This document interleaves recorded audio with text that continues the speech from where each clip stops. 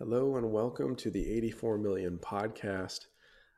Today we have our friend Vlad Costea with us. We're really looking forward to talking with him today. He's the host of the Bitcoin Takeover podcast, which is now in its fifth year. He's the publisher of the beautiful BTC TKVR magazine in print and digital. He's a former volunteer at the Litecoin Foundation, which I recently discovered. He's one of Litecoin's earliest community content writers and has assisted in the past with the development of Lite Wallet. In addition to his digital platforms, he's spoken at a number of Bitcoin and crypto-centric events and conferences. He's a self-described maximalist, Bitcoin maximalist, I should say, yet perhaps not a Bitcoin conservative, terms I hope we can discuss today. He's the go-to source for tracking the Supra cycle and can be found on Twitter X at Vlad Costea. I'll also add on his own show, he kind of leads with that he's the Bitcoin influencer's influencer. So without adding anything else, welcome to the show, Vlad. We're very glad to have you. I like that description. I don't think there's anything left to add to it. Okay, well, I'm glad I did some justice there. I would like to talk about the super cycle, but that's not why we're here today. Very important. Yeah, about the Supra cycle, if you want to contribute to my Supra fund, I have an MWeb address. You can add that in the description. Which is terrific, and I can add an MWeb address for you in the description. So check the show notes, folks. So thanks for joining today. It's been a labor kind of getting you here. I know you were traveling recently. We're in two different time zones in terms of planet Earth. I was ill. We've got some personal stuff going on here at the house. You, again, we're speaking at events and traveling. So really glad we're able to sit down today. And I think this will be kind of a different episode for our folks here at 84 million. Before we get into the topic, you were recently at the Proof of Work Summit in Prague. How was your experience as a speaker, as an attendee? Tell me about it. It was actually nice because I stepped out of the usual echo chamber and I was able to interact with people who build and develop stuff, not necessarily Bitcoin only, but also for Litecoin and for Ethereum Classic. I spoke with miners, there were plenty of them there, and I spoke with three guys who are right now working on a new Litecoin ASIC that can be integrated in your computer case. So it doesn't have that ASIC format that we have been used to from Bitmain or whatever. It's something that you can integrate in your gaming rig and you can mine while you use your computer, which I think is pretty cool. There were a lot of people from the Litecoin Foundation that I met for the first time. And I'm happy I did, I met them 5, 6 years ago almost. And when you think about it, it's kind of cool that you get to meet these people. I was a bit sorry that Charlie could not show up and Yeah. he held his presentation remotely. I was looking forward to only shaking his hand Yeah. because it was cool for him to acknowledge my existence back in December of 2017 when he added me to the Litecoin Slack. It's an evolving space, and I think I like Litecoin a lot more since you guys added the Mimblewimble extension block, as this was a Bitcoin proposal from 2015, 2016 by Blockstream researcher Andrew Polstra, Hmm. and it never went anywhere until you picked up David, who was working on Grid++, and he built this implementation for the extension block. I think it's super cool, and the fact that it did not break yet is proof that it's pretty well engineered and can be an alternative to both scaling and increasing the privacy in Bitcoin. Yeah, here. Yeah, I saw that Charlie did come in remotely. I believe David Schwartz also didn't make it, but Loshan was there, and Kerry Washington was there, and Alan Austin was there, and perhaps some others. But I know that you had Charlie Lee on your show, the Bitcoin Takeover podcast, at least twice, because I think I hunted them down and listened to them in the recent months. By the way, I love your show. Yeah, thank you. So about Charlie, I tried to have him the first time during the Christmas of 2020, I think. And it was a season that was dedicated to talking with Bitcoin people without actually talking about Bitcoin. Mhm. In the case of Charlie, it was interesting to talk about video games, as he seems to be a big fan. He went to university to study computer science, and he was a big fan of graphic engines and all of that stuff. And it seems like he was also a big gamer in the 90s. He's a big fan of Dark Forces, which was a first-person shooter from the 90s, kind of a Doom clone, but themed around Star Wars. Uh, And nowadays he seems to be an Xbox guy, which I thought was interesting. yeah, that But the second time I had him, it was about MWeb and explaining why this is groundbreaking. And it's uncharted territory. No other coin has done this. And I have a lot of respect for this type of bold experimentation, as Litecoin has faced some consequences for adding privacy. There were a bunch of Korean exchanges that yes, delisted correct. Litecoin. Hmm. And even today, if you look at the state of adoption, you don't see ATMs, for example, accepting MWeb addresses, which I think is an issue. But if you peg out from MWeb, you can make that sort of payment directly to an LTC1 address or an L address or whatever.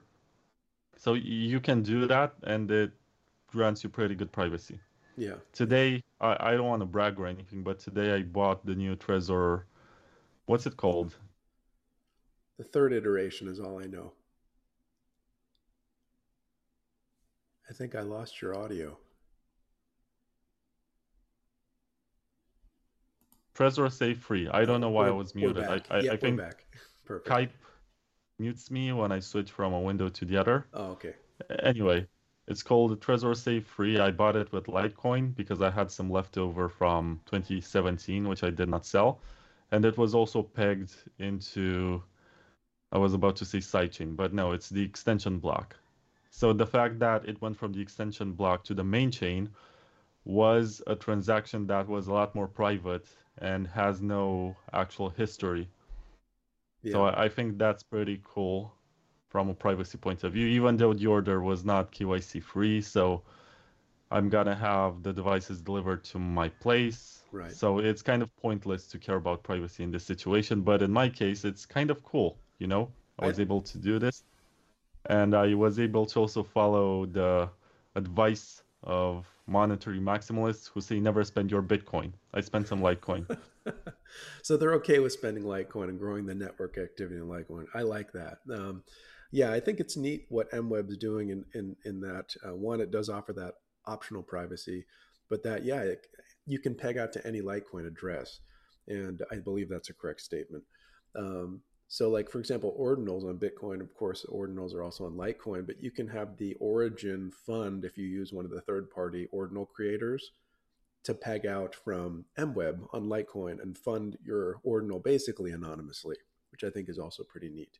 You can't trace it behind that unless you dive into MWeb, but we've done some Twitter tests to see if somebody can crack that. And some claimed, I think it was Untraceable, claimed he could, but he didn't really do it. And the longer you keep it in there, the better. But anyway, I think it's neat. But it sounds like you had a pretty good experience at the Proof of Work Summit. I enjoyed watching your presentation. Um, and in terms of, I think you're referring to Locotech. Was it Ben from Locotech? The Doge Yep. and Yeah. Litecoin Yeah. script Yeah. miner. I've been in communication with him and I hope to have him on the show too. But I don't believe he presented there. I was hoping to watch a presentation about his product. But yeah, that's pretty exciting stuff. But again, we digress. Let's see. He was How at his booth most of the time. I don't think he was on stage. Maybe he was for a panel I for think a about 30 panel. minutes. Yeah, I think a panel. We hope to have him soon. How was the attendance? It didn't look like a lot of folks were there in terms of what I could see on the web view. No, but that's what makes it nice, you know, when you Okay. have only the enthusiasts, the people who actually care about the tech and are Yeah, there to have some hardcore conversations about what's going on. And I was happy to listen to people like Brian Bishop, who spoke about his blockchain-less digital currency, which is an interesting proposal. interesting. Yeah. And there was also Dr. Maxim Orlovsky, who is the creator of RGB, who came up with a new way to scale Bitcoin. I think it's called Prime, and he introduced it at the Proof of Work Summit. There was a lot of stuff that's exciting. There was also some regulation talk, which I didn't find particularly interesting. Hmm. But What I liked the most about the Proof of Work Summit, and I gotta give a lot of credit to Bob Somerville, who is the organizer, there was no shilling. There was no talk about price. There was nothing that would make you FOMO into anything. It was very realistic talk about the tech. And that's something I can very much respect. And that's something that even at Bitcoin conferences is forgotten, especially in the US where you have the Oh large boy. Miami Oh, Miami conference where they have a panel that's dedicated to opinions on when we're going to the moon. Like when are we gonna go to 100K? And everyone speculates. They're like, yeah. probably in 3 months. Oh, that's bearish. You're supposed to say that tomorrow. Oh boy. Yeah, Never mind. and it's also I'm the happy there was not any of that. I would agree with you. It sounds much more reasonable. And I remember, was it 22 when Ron Paul was the headline speaker, who's like the king of sound money in the traditional world, and there was like so many people talking during his presentation. It's like nobody was even listening to this guy, and I'm like, wow, the space has changed from the early libertarian folks to whatever it's become, because they don't even know who's speaking with them in the room. Again, we don't have gods among us, but Ron Paul's a pretty significant guy in terms of monetary competition, ending the Fed, all these other ideas that were so foundational, at least in a component of cryptocurrencies in the early days. That's how I found out through the Ron Paul campaign, actually. Some folks with him. So anyway, it's just interesting to see. I know he was at the Litecoin Summit 2019, but I think the Litecoiners in that Bitcoin community is very different too. But yeah, that's a crazy place, Miami. I don't know, but I didn't go that year. I had tickets and I didn't go. So anyway, um, I like that you recognize Litecoin in your talk. Again, I think you're a friend of Litecoin. We'll discover that. If somebody already knows you, they know this. But for those who don't know or haven't heard you yet, and maybe you're only seeing and hearing you for the first time on this show, I think they'll discover that you're very friendly towards Litecoin, which is super, despite being a Bitcoin maximalist. So you recognize Litecoin several times in your talk. Charlie Lee's SegWit bounty, you kind of shouted out to that. Litecoin as a valuable testnet for Bitcoin. I believe you also mentioned that you helped out TestMWeb, which I was aware of on kind of the Twitterverse at the time when that was happening. Oh, I, you did the t-shirt with the torch, right? the torch, but not the test. But yes, we did do the T-shirt with the torch. We went up to 30, and then it's still moving, but we don't have any active torch bearers that are saying, "Hey, who's going to take this next?" It does need to move. So if you're listening to this and haven't had the MWeb torch, it's still going. Find it, hashtag MWeb torch, and move it, because that thing shouldn't be stopping. But yes, I did do the T-shirt, which, by the way, I hope you're not too penalized when it arrives in the mail. I did not consider the taxation.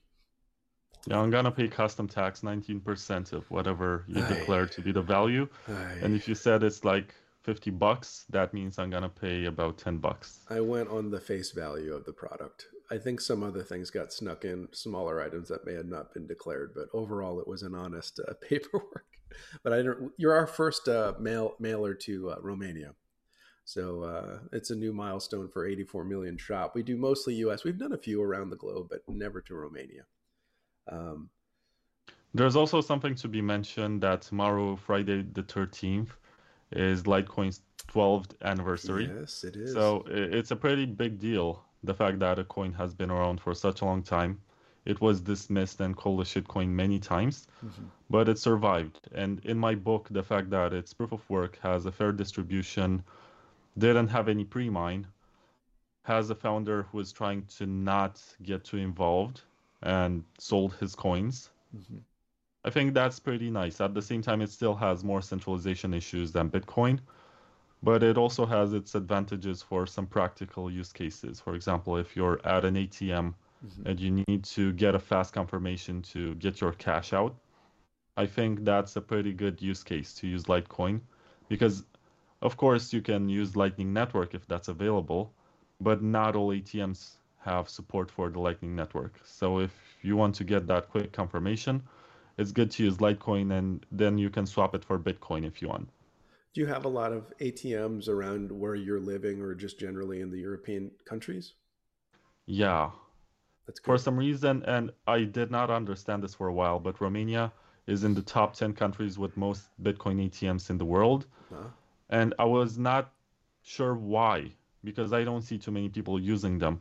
But I did find out that there are a lot of remittances. There are people working abroad. We have about 3 million Romanians working in other countries. Yeah. And when they send money home, they would rather not use Western Union or MoneyGram or something that's gonna rip them off. Yeah. They would rather use Bitcoin or Litecoin or whatever to have a smaller transaction fee and also quicker settlement. So their family members don't have to wait for a few days or have to wait in line at offices. They just go to an ATM, they scan a code or something, and they get their cash out. Yeah. They don't even have to think about how to use Bitcoin.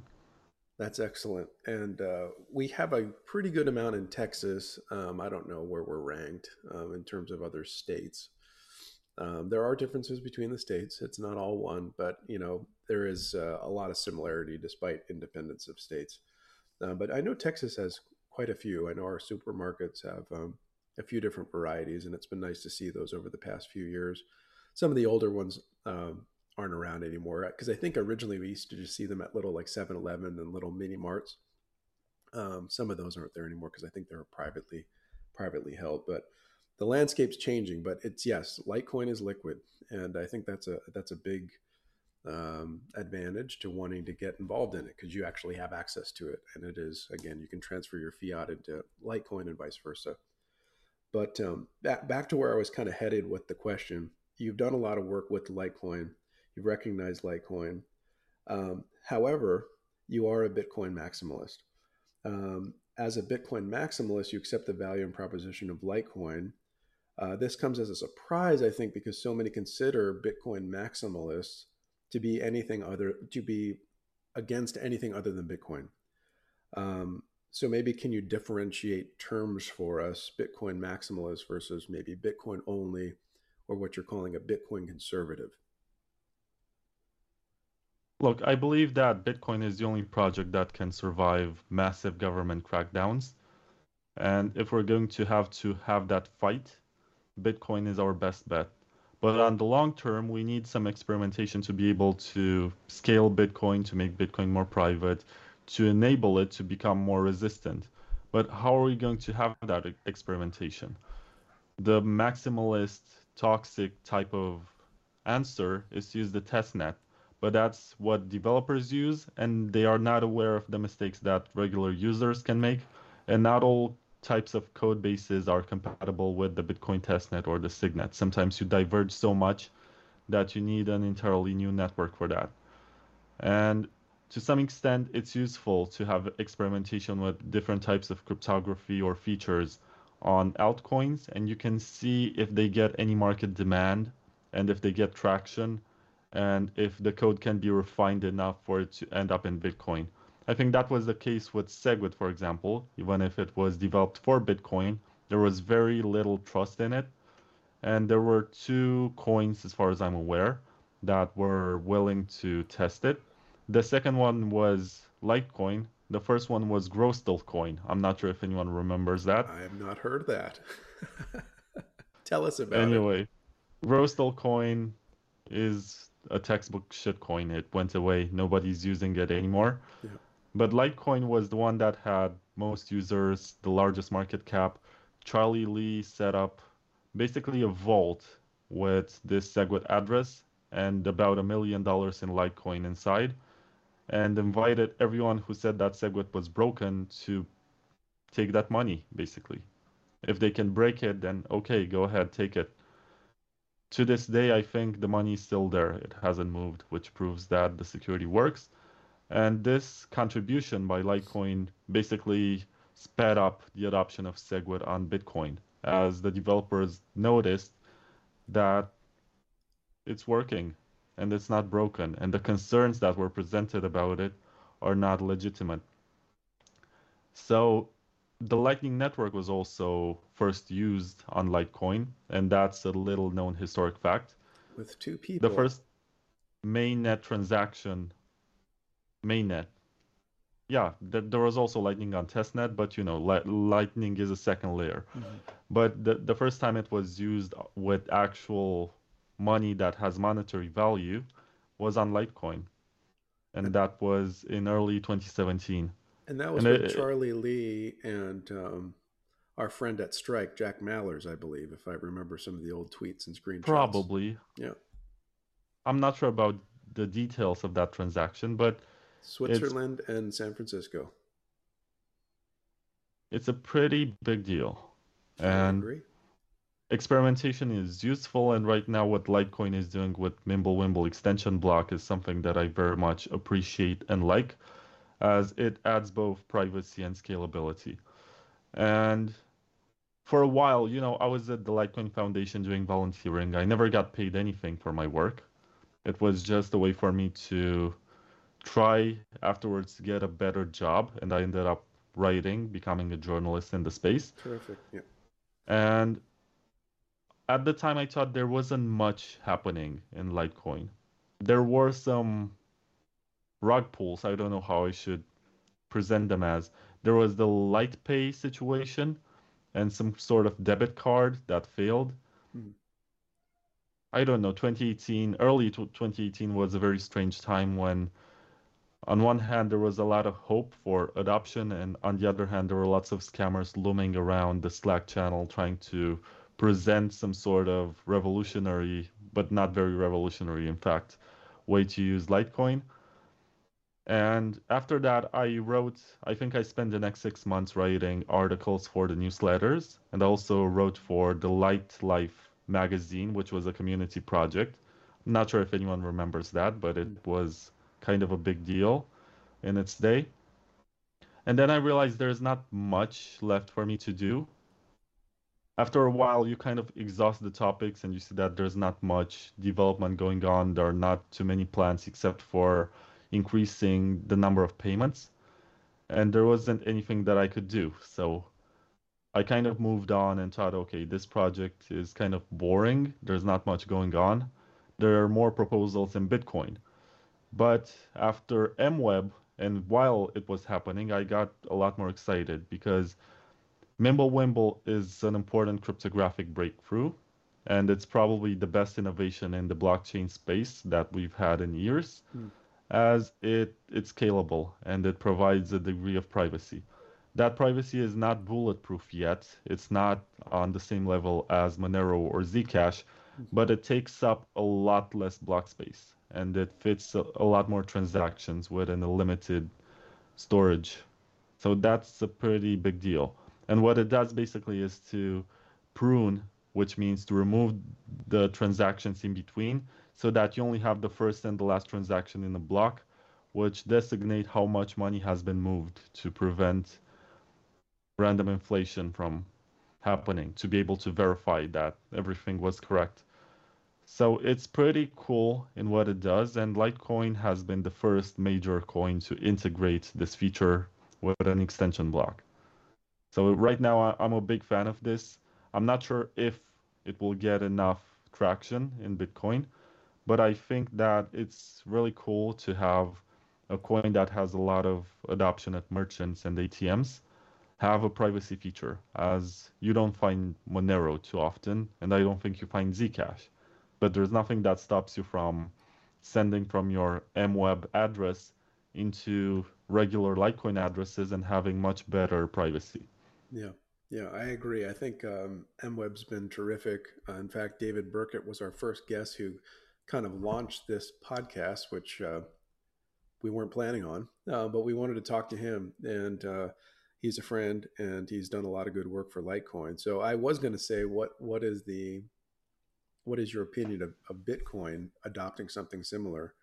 Because again, Litecoin has been a test net for Bitcoin, and this could be a proof of function and work that could be carried over. But it doesn't sound like you're confident at this stage they're planning to do that. No, I'm not. I've kind of lost my faith. I remember even talking with Paul Stortz, who told me that Michael Saylor is against drive chains for the simple reason that they add privacy through a Zcash sidechain. And these banker types are very much against privacy Hmm. and they want to have everything auditable on chain. So it's tough. It's gonna be a much harder battle since Bitcoin is not proof of stake, so the community can still decide to do something. Yeah. But when there's a lot of money invested in the project, people have to choose between principles and the mission of the project and the number go up function. Hmm. And when they have to choose between their own wealth, which I guess they can delay their own gratification for a few years and wait until the price comes back at the Hmm. expense of adding a privacy feature. But I'm not sure if that's a popular opinion. Right now in Bitcoin, too many people are waiting for 100K and they seem to be mesmerized with any price theory, which is a bit disappointing for me, but they're just, to me, they're not the significant crowd. I don't pay much attention to them. I find them kind of funny, and I try to look for developers and people who build stuff in the space. And if you look at the Bitcoin Takeover podcast, you're gonna see that I've never had the stock to flow guy because I always thought that it's stupid to assume that demand for anything is constant or increasing over time. That's even if you look at from an Austrian economics point of view, Hmm. it's not praxeologically correct.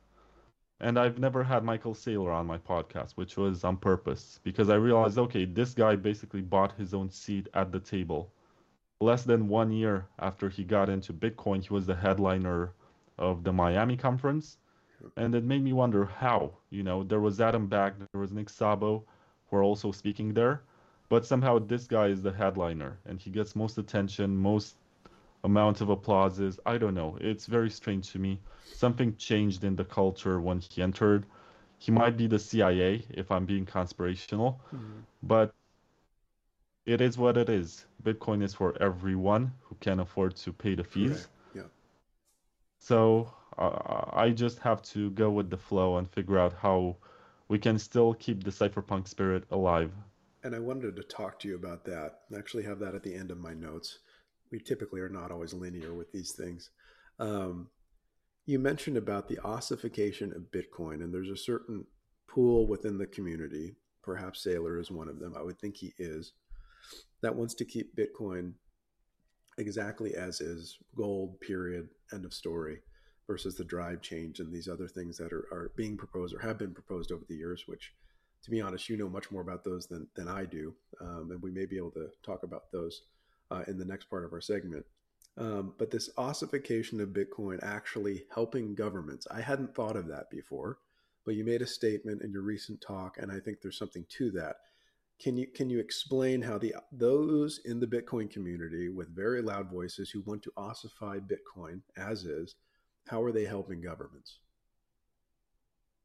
Well, basically, you have these firms such as Chainalysis, and I can name a few more of them, but that would be a waste of time. They figured out how Bitcoin works, and governments contract these firms to get information about transactions.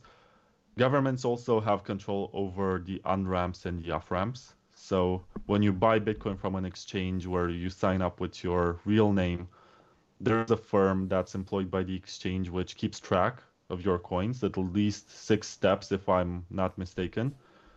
So it's problematic that they want to see how you're spending your own money and they want to know so much because they don't do this with your credit card or your government money, but they do this with the non-governmental money which they're trying to control. And I think at this point, Bitcoin is not a mystery to anyone in government. They know how it works, they understand who's using it and for which purpose. And that can be potentially dangerous. And I have this conversation a lot with people who say, yeah, but they can't stop me from spending my Bitcoin because it's permissionless, right? It's a digital global network that nobody can stop. Without Of course, KYC programs, of course. nobody can stop you from sending a transaction, but Hmm. the fact that they know who you are means that they can stop you. So Hmm. it's kind of pointless. You're going to prison probably in some parts of the world for making a transaction. And you're gonna basically say, yeah, but Bitcoin succeeded because the transaction went through. Okay, but what's important here? your own liberty or the fact that the network works as designed. You're gonna say, yeah, but Bitcoin doesn't care. Well, Bitcoin is made to be used by human beings, and human beings have specific needs that need to be fulfilled. And this isn't only about privacy per se, it's also about fungibility, which is the concept that one coin is equal to any other of its kind. If you have $1 that was owned by Leonardo DiCaprio and another dollar that was owned by some hot dog seller on the street, they have the same value. It doesn't matter to whom it belonged in the past. But in the case of Bitcoin, you can actually, the ordinals guy actually made a case out of what he calls rare sats, where you have these coins belonging to certain addresses or being mined at certain points, which supposedly are more valuable than others. It's kind of silly, and this should not be the case. When ordinals first came out, and many of my fellow maximalists were complaining and felt like, oh no, this is an attack on Bitcoin, my response was, and you can look it up, the easy solution to fix this is to add privacy. Hmm.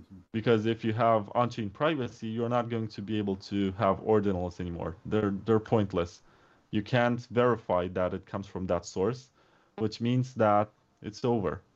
You're gonna have Bitcoin being used as digital cash. And now I sound like a Monero shill, but while I understand the value proposition of Monero, I don't think it's scalable enough and it's not adopted enough and it's not going to be adopted. Maybe that the solution for freedom fighters or someone who goes against the government is to use Monero on top of Tor.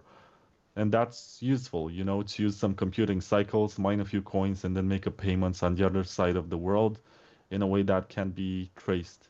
That's useful. But it comes with its own trade-offs because it's not scalable, it's more centralized in development, and it will always have this edge case, and it's gonna be harder to get adoption with it. In the case of Bitcoin, if you add some optional privacy, right now we have the coin joins, which are pretty good, but they still don't conceal the amounts, and that can be problematic. Well, there's a lot still to be done. And what I like about Bitcoin privacy is that it's being implemented in a way that doesn't require permission. We didn't need soft forks or whatever to be able to add some features to create some cool mechanisms that add some privacy. But if we ever come to the conclusion that privacy is useful, I think we should look into Mimblewimble or the stuff that can be added to sidechains, such as a Zcash sidechain or a Monero sidechain. Anything that can make the currency more fungible and less susceptible to government capture. Because we have been living through very peaceful times, and governments didn't care much about Bitcoin, Litecoin, or Dogecoin, or Ethereum, or whatever, because they figured out how to tax gains that were made on them. They're like, yeah, I don't care. You can mine it, you can spend it, you can buy it, sell it, do whatever, but I'm gonna collect my part. You give me my toll. You give me my, here in Romania, it's 10%. And it's very convenient for them. It's free money, so they're like, yeah, we're gonna collect taxes out of it. But if it becomes a real threat, or they consider it as such, they can, I guess, take this loss at the expense of maybe driving away some businesses from the country. But they're also gonna have an easier time controlling the supply of and the circulation of their own national currency. So it's delicate. And just because we have been living through very peaceful times doesn't mean that it will always be like this, and we should not care about privacy at all. Yeah, yeah, that's that's good. I wanted to touch on that. I think that was a pretty expressive response to the ossification leading to how governments are involved with these cryptocurrencies. And we didn't even get into CBDCs and all the other sort of things that could be coming on the horizon. I did want to look at your magazine, and this relates, but I don't know how many you've sent these, but I'm glad to be an owner of BTC TKVR number 3. And I think you've done several of these. Um, in fact, I want to say I found something where you track them, and there's like each issue and how many were printed and things, which I thought was neat. But really glad to have received this. Thanks for sending this out to me. I wanted to look at the third, or sorry, the sixth chapter here. So this basically, I guess, the format of this one is you're literally breaking fear, uncertainty, doubt, or FUD through Chat GPT prompts. Like I guess you queried Chat GPT. It gave you the top 10 reasons why Bitcoin's not going to be around, and you basically debunked all of them. I liked one. I just personally love noir generally, so I like the aesthetic of all of these chapters, but especially this one. But this kind of relates to some of the things we were talking about too. This says breaking Chat GPT's Bitcoin FUD number 6, limited use cases. It also talks about the ossification of Bitcoin here, or at least in part. And you retort, of course, to that. But I wanted to talk about what I think is a corruption of Austrianism. Okay, and you touch on that a little bit in this chapter. It says there's a conservative school of thought, mostly dominated by Austrian economists, who argue that Bitcoin doesn't need any of these cases because the sound money should be basic by design. They tend to believe that the imminent collapse of fiat money will make every person on planet Earth buy Bitcoin and denominate all goods and services in the verifiably scarce BTC. And you go on. Um, I think this is important too because this is again how things in the community or the communities within Bitcoin are morphing. Again, you had kind of a sound money emphasis in the beginning. I think you still believe in sound money. I believe in sound money. Charlie Lee said he wanted to add MWeb to make Litecoin a more sound form of money. And Seif, whatever we think of the gentleman, admitted that Bitcoin, in his book, is not as fungible as we'd like with KYC and these things that they're trying to do and differentiating different components of Bitcoin against other components of Bitcoin, which I don't agree with, but I can see how people want to argue that way.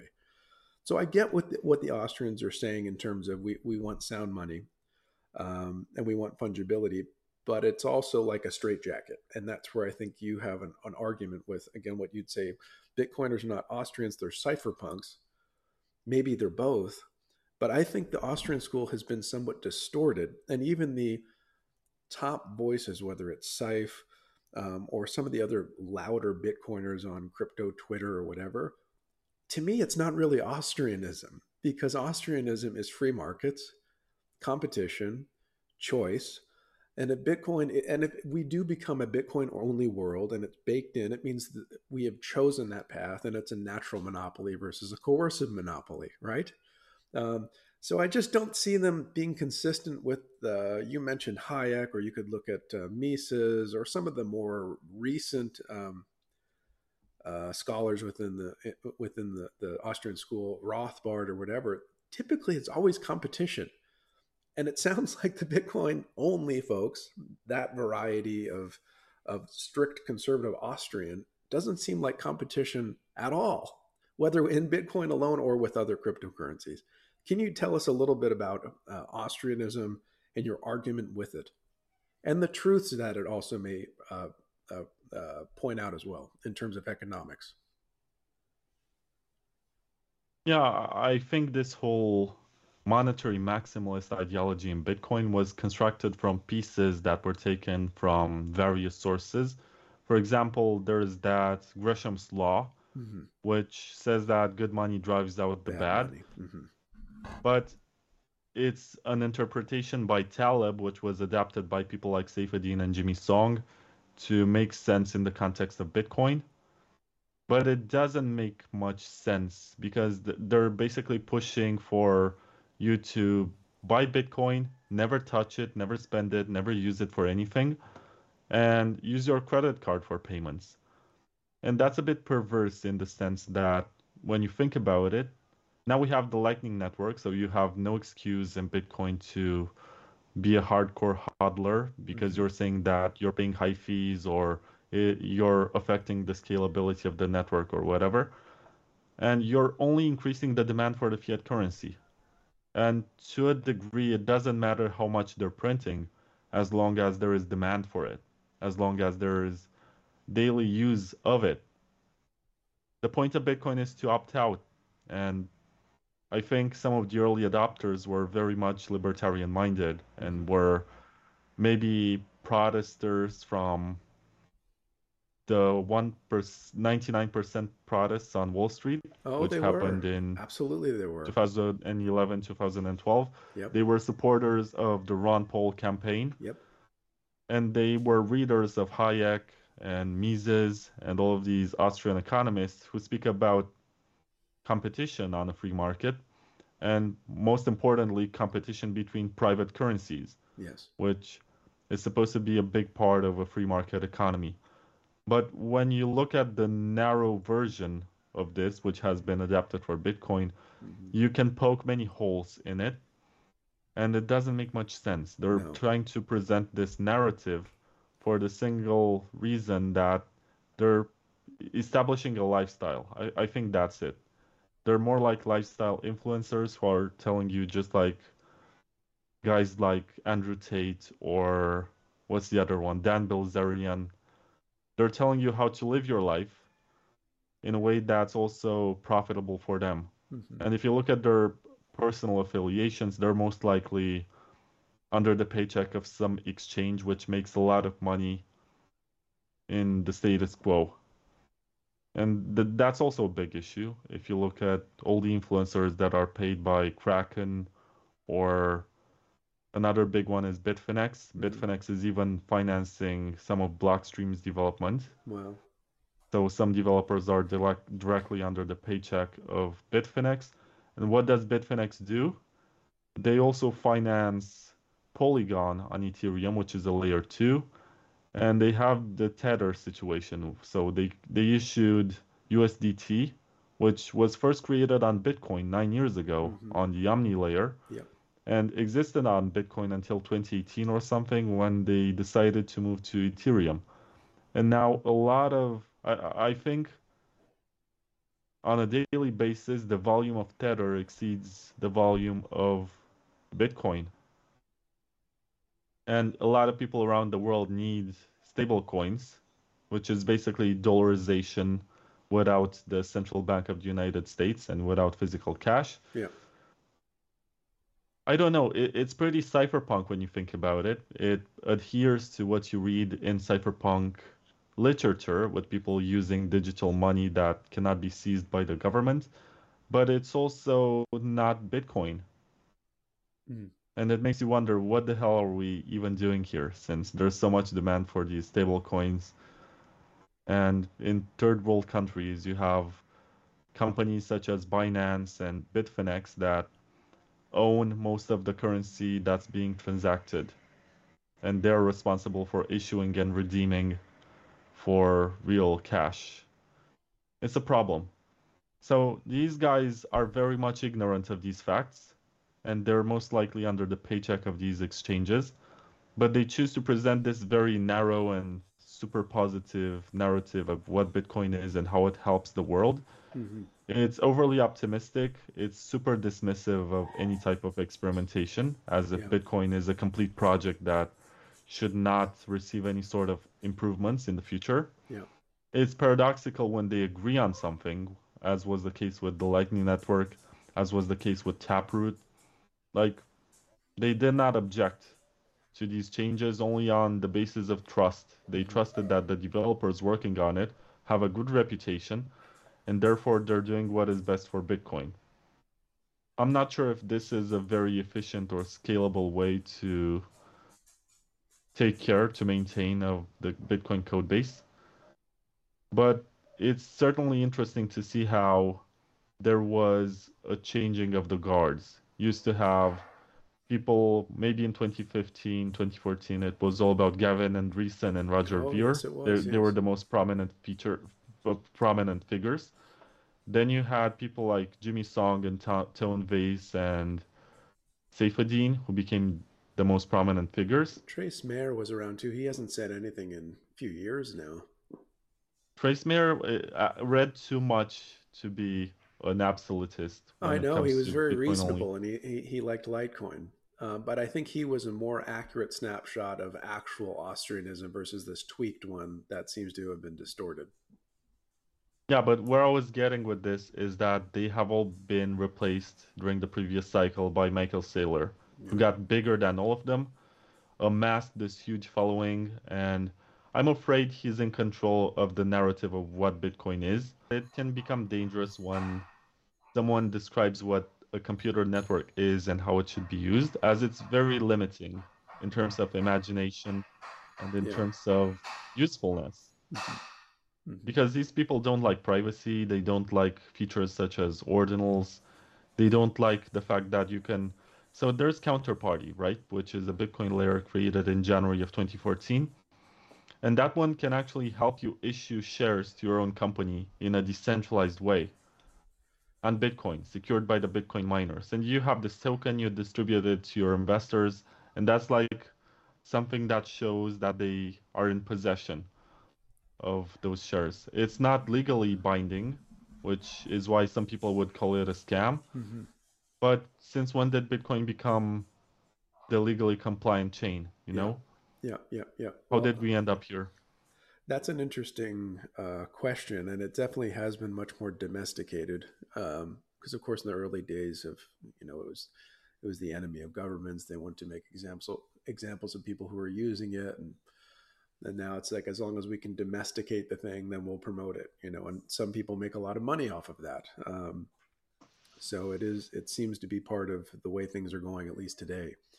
And again, I think things are mostly peaceful in the world generally. Granted, there's some pretty terrible things happening in the Middle East right now, but generally, uh, the world is at peace. And maybe we don't need these prospects as much as we may in some other environment, in which maybe purism will come back, privacy will come back, independent money will come back, versus let's play in an alternate version of the stock market with number go up in the casino of things with crypto.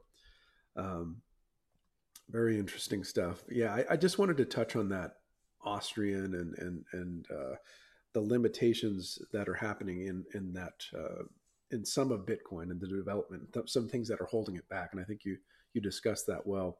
We can shift to the topic of the show. So initially, when you and I DM'd online, we talked about you can't understand Litecoin without understanding Bitcoin first. Of course, we've already talked about Bitcoin for quite some time on this episode so far, but I wanted to hear it from you. Basically, it's impossible to understand Litecoin without studying Bitcoin first. So the floor is yours. Take your time, rant. This is what we want to hear. So just tell us about this topic. I don't. My questions cease here until the FAQ afterwards. Yep. Basically, Litecoin was created in 2011. It's gonna turn 12 years old tomorrow, so I'm not sure when you're gonna publish this, Mm-hmm. but this is an important fact to pinpoint the moment in time when we are making these statements. Mm-hmm. And it's a carbon copy of the Bitcoin code base with some slight modifications. It's part of that generation of altcoins that were experimenting with faster block times, maybe a larger supply, and a different mining algorithm.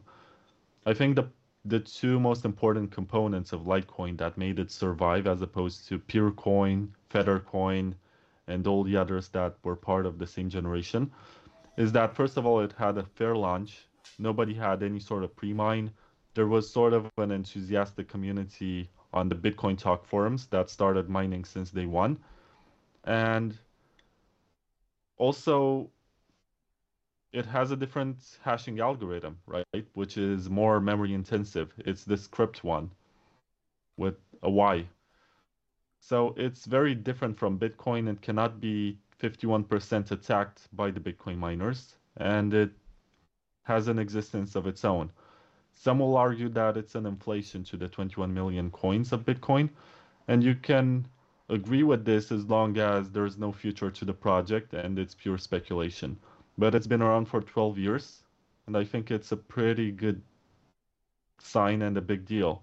Not many coins live for such a long time, and there is that whole Lindy effect argument that the longer something stays around, the longer it might be around.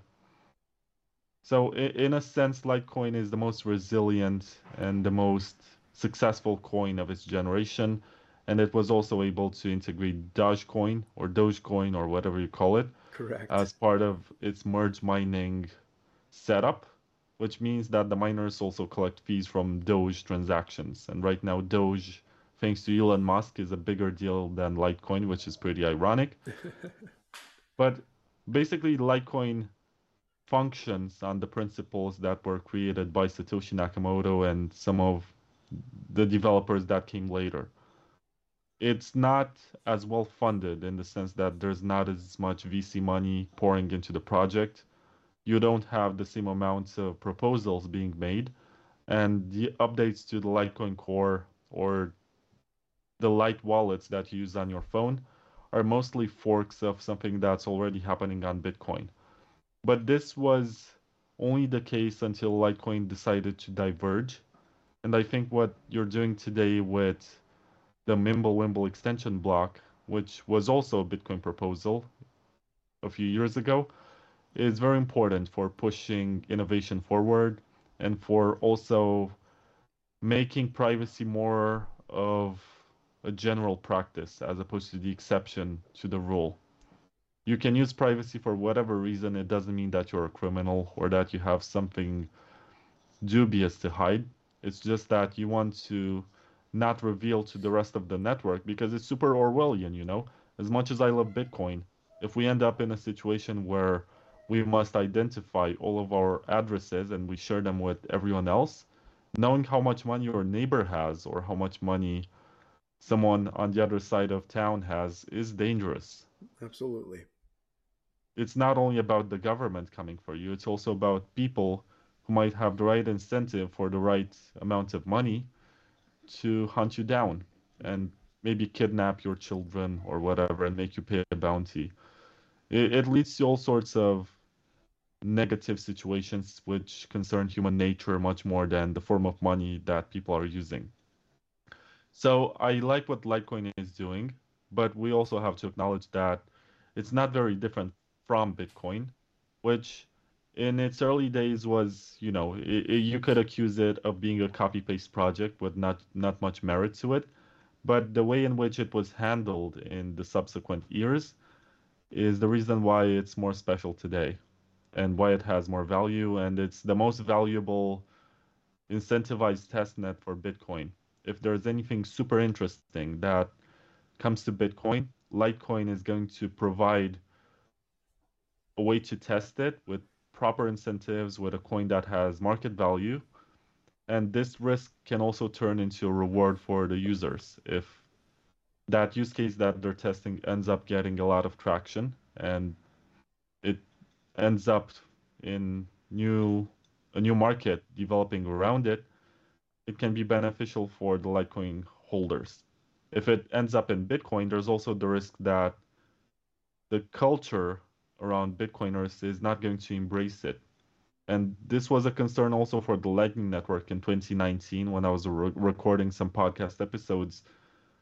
We basically realized, okay, Lightning Network is coming and it's pretty robust, but it seems like the culture doesn't really support it because people are still in the hodl mindset. They're like, why would I want to spend my Bitcoin? Well, because it's money. And unless you create demand for it and you support the merchant or the payments processor, when you want to finally buy something with your Bitcoin, maybe in a few years, or maybe with your kids, they're not going to find as many places where they can use it. Mm-hmm. So there has to be a balance between holding and spending. And in Bitcoin, for some reason, people still believe that if they spend it, they're going to have their pizza event. They're going to be just like Laszlo Haniec, Mm-hmm. who in the year of 2010 bought two pizzas for 10,000 Bitcoin, if I'm not mistaken. Each, right? It, 10 and 10. Was it 20,000? I'm not 100% Okay. sure. You can Either way, it was a fact lot check of me on that Bitcoin one. for My pizzas. point Yeah. is that too many people believe that they're going to have a similar situation because Bitcoin is going to be the global currency and everyone's going to use it.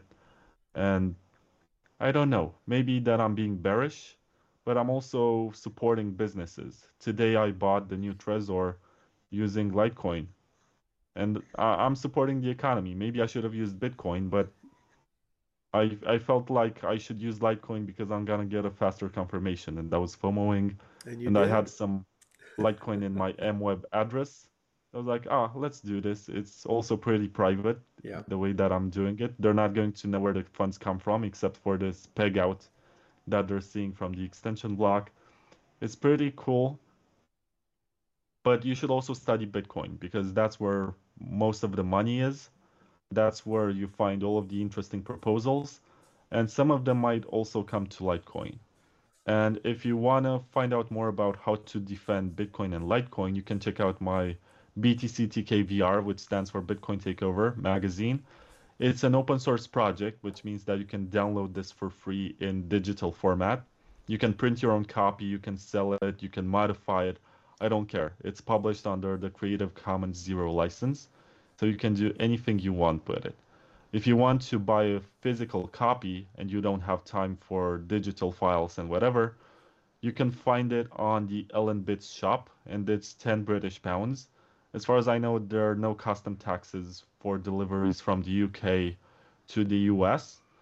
But if you're in Europe, check out shopandbit.com, which is like the Amazon of Bitcoin purchases. You're also going to find a copy of my magazine there. And I'm done shilling. If you want to buy it and You're support my free to work, shill. you can do it. it's a quality, it's a quality But magazine. Very beautiful. Yeah. my my purpose is to share knowledge and make people read it, and that's why I open sourced it. So if you have a phone or a tablet or a computer screen, you can read all of its contents free of charge. You don't owe me anything.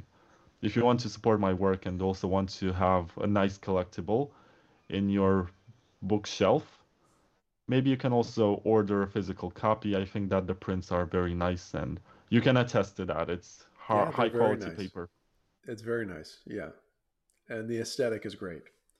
Which I wanted to ask you that. It's probably a digression here, but you've obviously written it. Do you use like AI for the art or like it's a very nice presentation?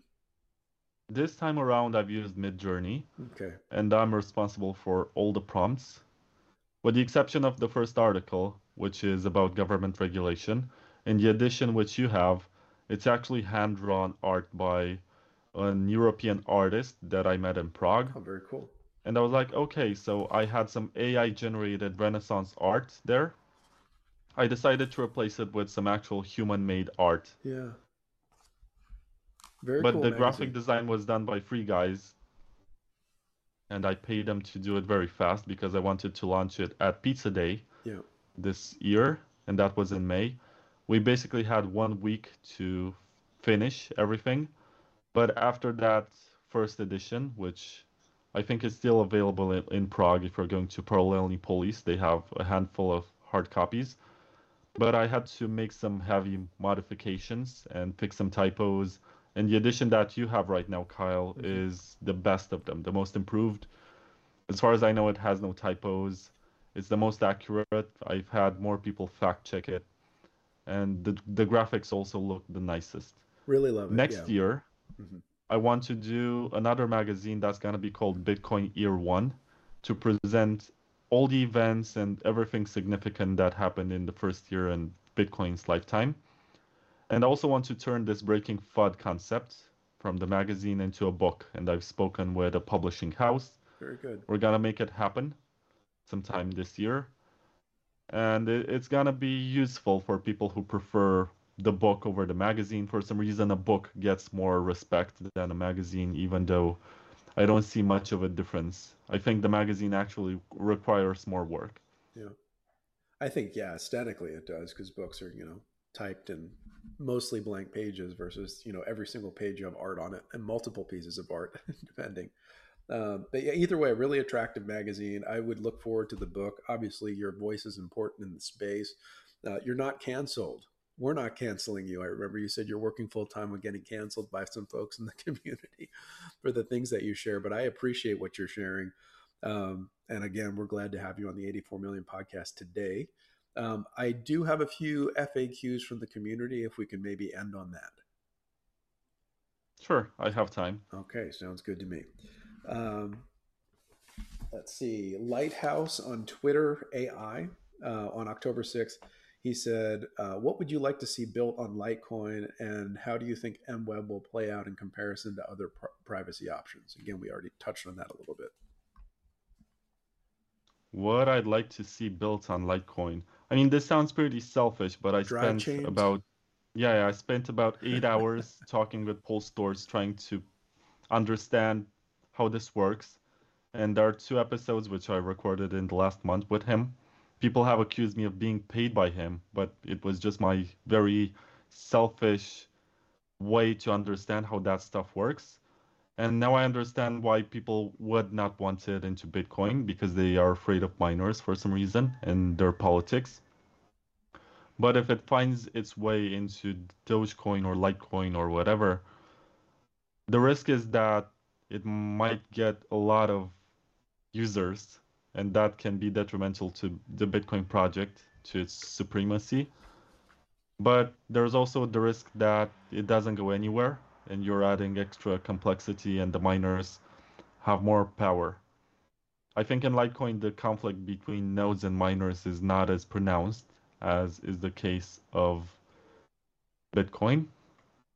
But we shall see. I don't know if it makes sense for Litecoin to have something which is also a scaling solution because you already have merge mining with Doge and you already have the Mimblewimble extension block. Having the drive chains would only make the stack more complicated. And I'm not even sure if Mimblewimble has a lot of use. I'm not sure how many coins are locked on that extension block.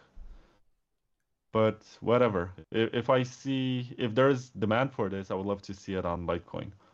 As for the second question, what was it? Um, what would you like to see built on Litecoin, and how do you think MWeb will play out in comparison to other privacy options? I imagine Monero, Zcash.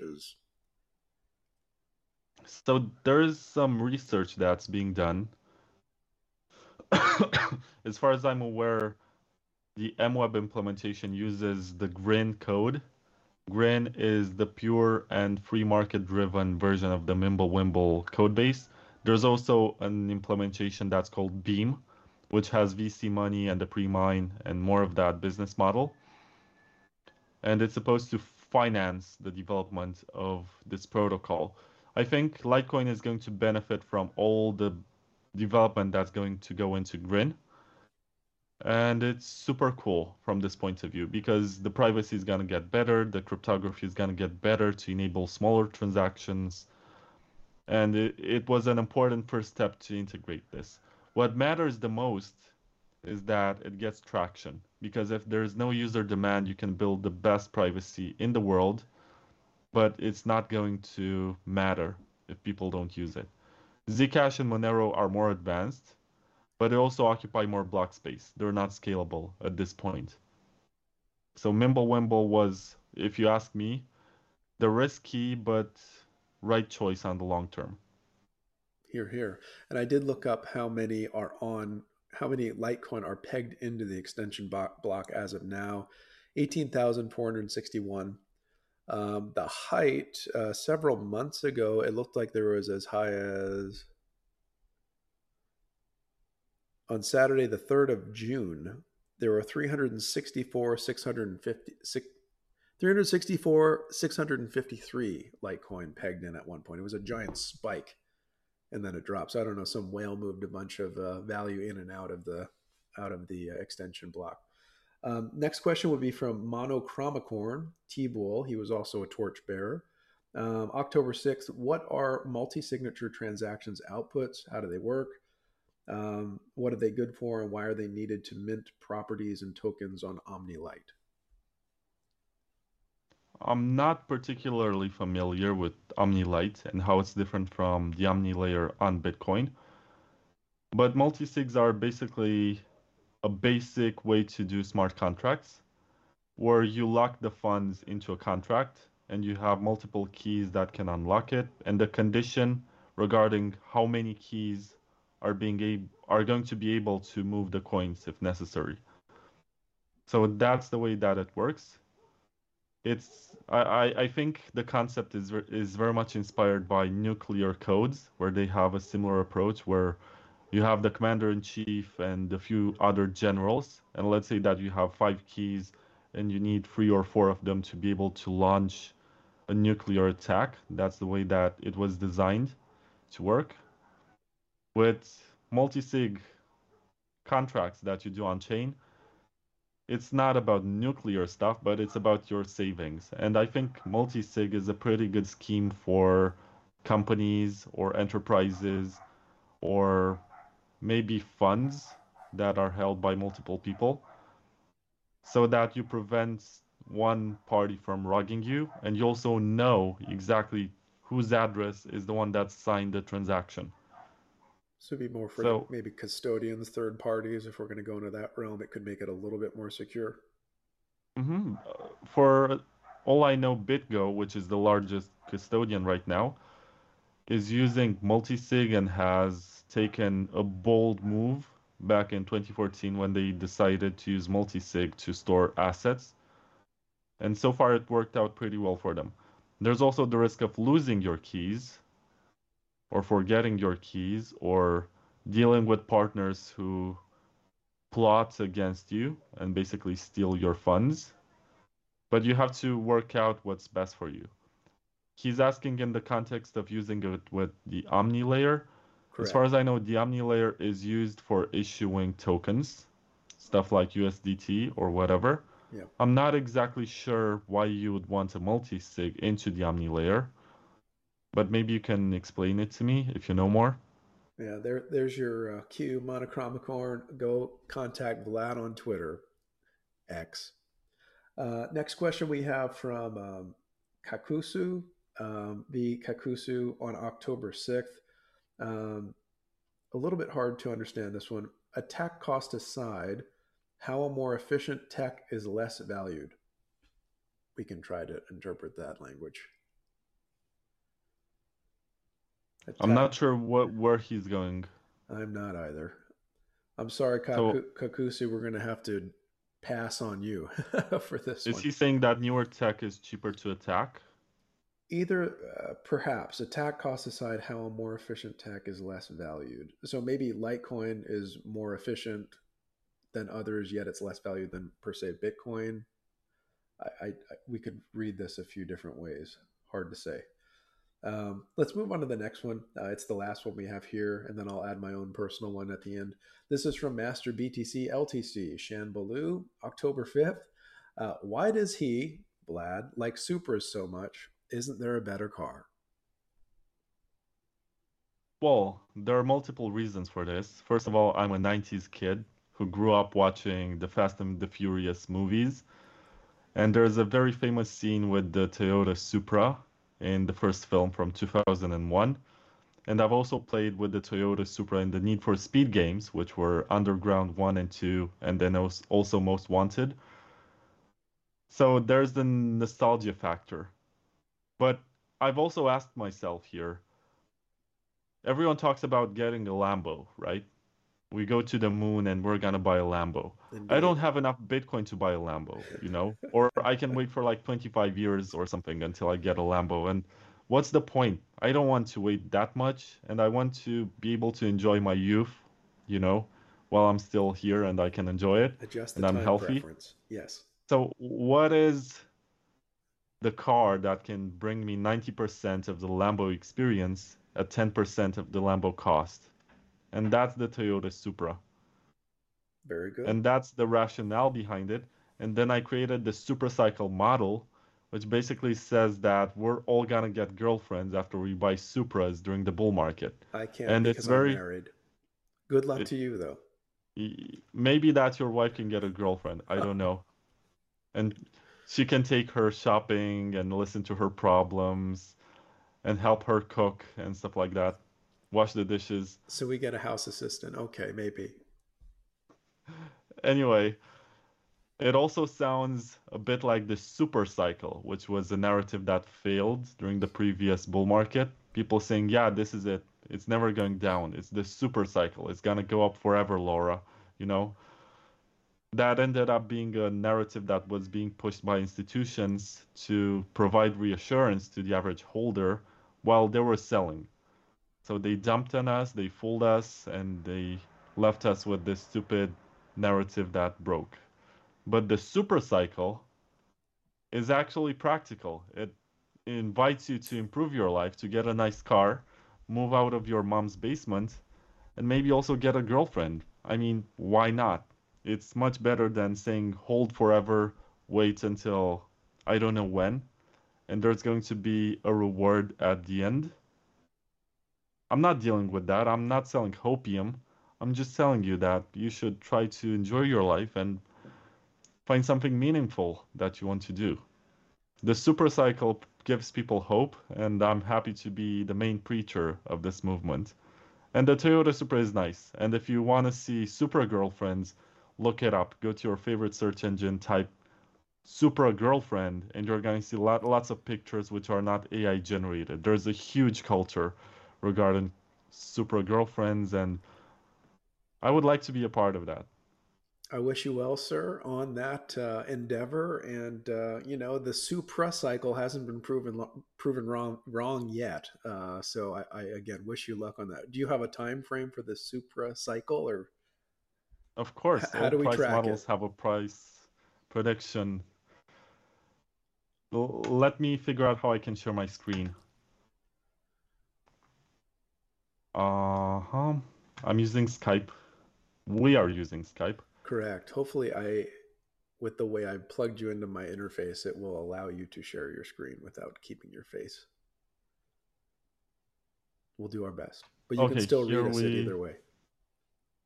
here we go. Let's try share screen.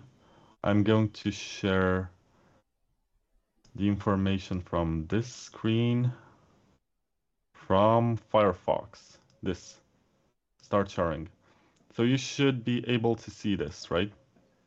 I see it personally. I do not see it on our interface, but that's okay. We can still hear you as you explain it. Sorry, folks, for the visuals. You won't be able to see it. Of course, the podcast, you couldn't see it anyway. Basically, we have some time frames, and until September of 2024, I predict that we're gonna hit 70K, and we're gonna be able to get one Toyota GR Supra, which is the latest model. Preferably get the manual transmission one because it's much nicer. It gives you the frills, and it's a nice car. Some people argue that it has the BMW engine, Hmm. but it's vetted by Toyota. The design of the car is made by Toyota. It has the Toyota quality standards. So far, I hear only good stuff about it. No major complaints about reliability, as is the case with many BMW cars. But if you want to get the real deal, which is more expensive, it's the Mark IV, which was made available between 1994 and I think the early 2000s. If you want to get one of these, it's gonna be more expensive, especially if it's tuned to have around 1,000 horsepower, Oh, and wow. it's the legendary 2JZ GT engine. I think stock it has 250 or something horsepower, but it's so robust, so well built that you can basically tune it up to 1,000 horsepower. It Wow. was from around the time when Toyota was over-engineering everything, Uh-huh. and it's proof, it's a testament of their good engineering. And that's more expensive right now because there's a huge culture around it. Maybe that we should blame the Fast and the Furious movies for pushing the price and Paul Walker for dying and becoming such a legend Yeah. that right now the Toyota Supra is more expensive. But between September 2024 and January of 2026, we're gonna hit 100K, and for one Bitcoin, you're gonna be able to get that nice car and get all the frills of the best of JDM. You know, some people are gonna say no, the Nissan Skyline Type R is much better, Yeah. or no, you should get the Honda Civic or the Mazda RX-7 or whatever. I like the Toyota Supra. I like the Supra cycle. I designed a price model around it. And I think that with one Toyota Supra, you're gonna get one girlfriend. That's my hypothesis. It has yet to be tested. There you go. Well, we're underway, and that's impressive. I appreciate you for unpacking that for us. Last question, then we'll land the plane. This is a personal question. Is Litecoin still silver to Bitcoin's gold? I think it's not a very useful narrative, but it helps with people understanding what it is. I think if you pushed more into Litecoin is fungible and has some privacy built in, that would attract more users. But, you know, I'm not a big fan of Bitcoin being digital gold either. I can understand why it's a useful parallel because a lot of people understand gold, but they have no proper understanding of how Bitcoin works. But it's computer code, and there are so many ways in which you can use it. And I would not want to limit people's imagination to just gold. Also, gold implies the idea, or silver implies the idea that it's gonna be held by custodians and you're gonna get paper certificates of it, because that's how most people use gold. And I'm not a fan of that either. I think it should be all about sovereign money, digital cash that you can transact without anyone's permission around the world using the internet. And the fact that you have some extra privacy while you're doing that is excellent and something that we should all pursue. Anyway, I wanted to say about the supercycle that I'm gonna send you my MWeb Yes. address, and if people want to donate to that, let's say that if I get to like $20,000 in Litecoin being donated, I'm gonna put a Litecoin logo on my Toyota Supra, maybe on Noble the cause. passenger's door or something like that. That would be cool. Yes, absolutely. Send me your MWeb address. I'm going to also link to No your talk. pressure. No, no problem. And I'm also going to link to your Proof of Work Summit and throw a few other links in for folks to watch. I think we'll end there, Vlad. I really appreciate you coming on. I think it was a great discussion. Appreciate the time zone connection here and that we made this work out. I'll have this posted soon. But did you want to end with anything? No, it's all good. Just keep on studying. Don't limit yourself to narratives. There's so much more to this technology than you think. And also look into the history because most of the stuff that's being brought up during bull markets, like DeFi or whatever, was already conceptualized as early as 2013, 2014. And even before that, some ideas were being presented. Read cypherpunk literature because that's very important to remember or remind yourself why you are still here. And keep up with the good work, you know? It's really good that there are people interested in this space at all and spending most of their waking hours thinking about it and trying to improve it. Keep doing it. That's the most important part. Very good. Bright days are ahead, we say, and we will continue on and continue on.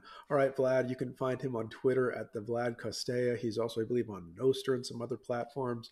Of course, BTC TKVR, the Bitcoin Takeover podcast. These are some areas you can hear more about Vlad directly from him. So, again, thank you for coming on the show, and have a good one. See ya.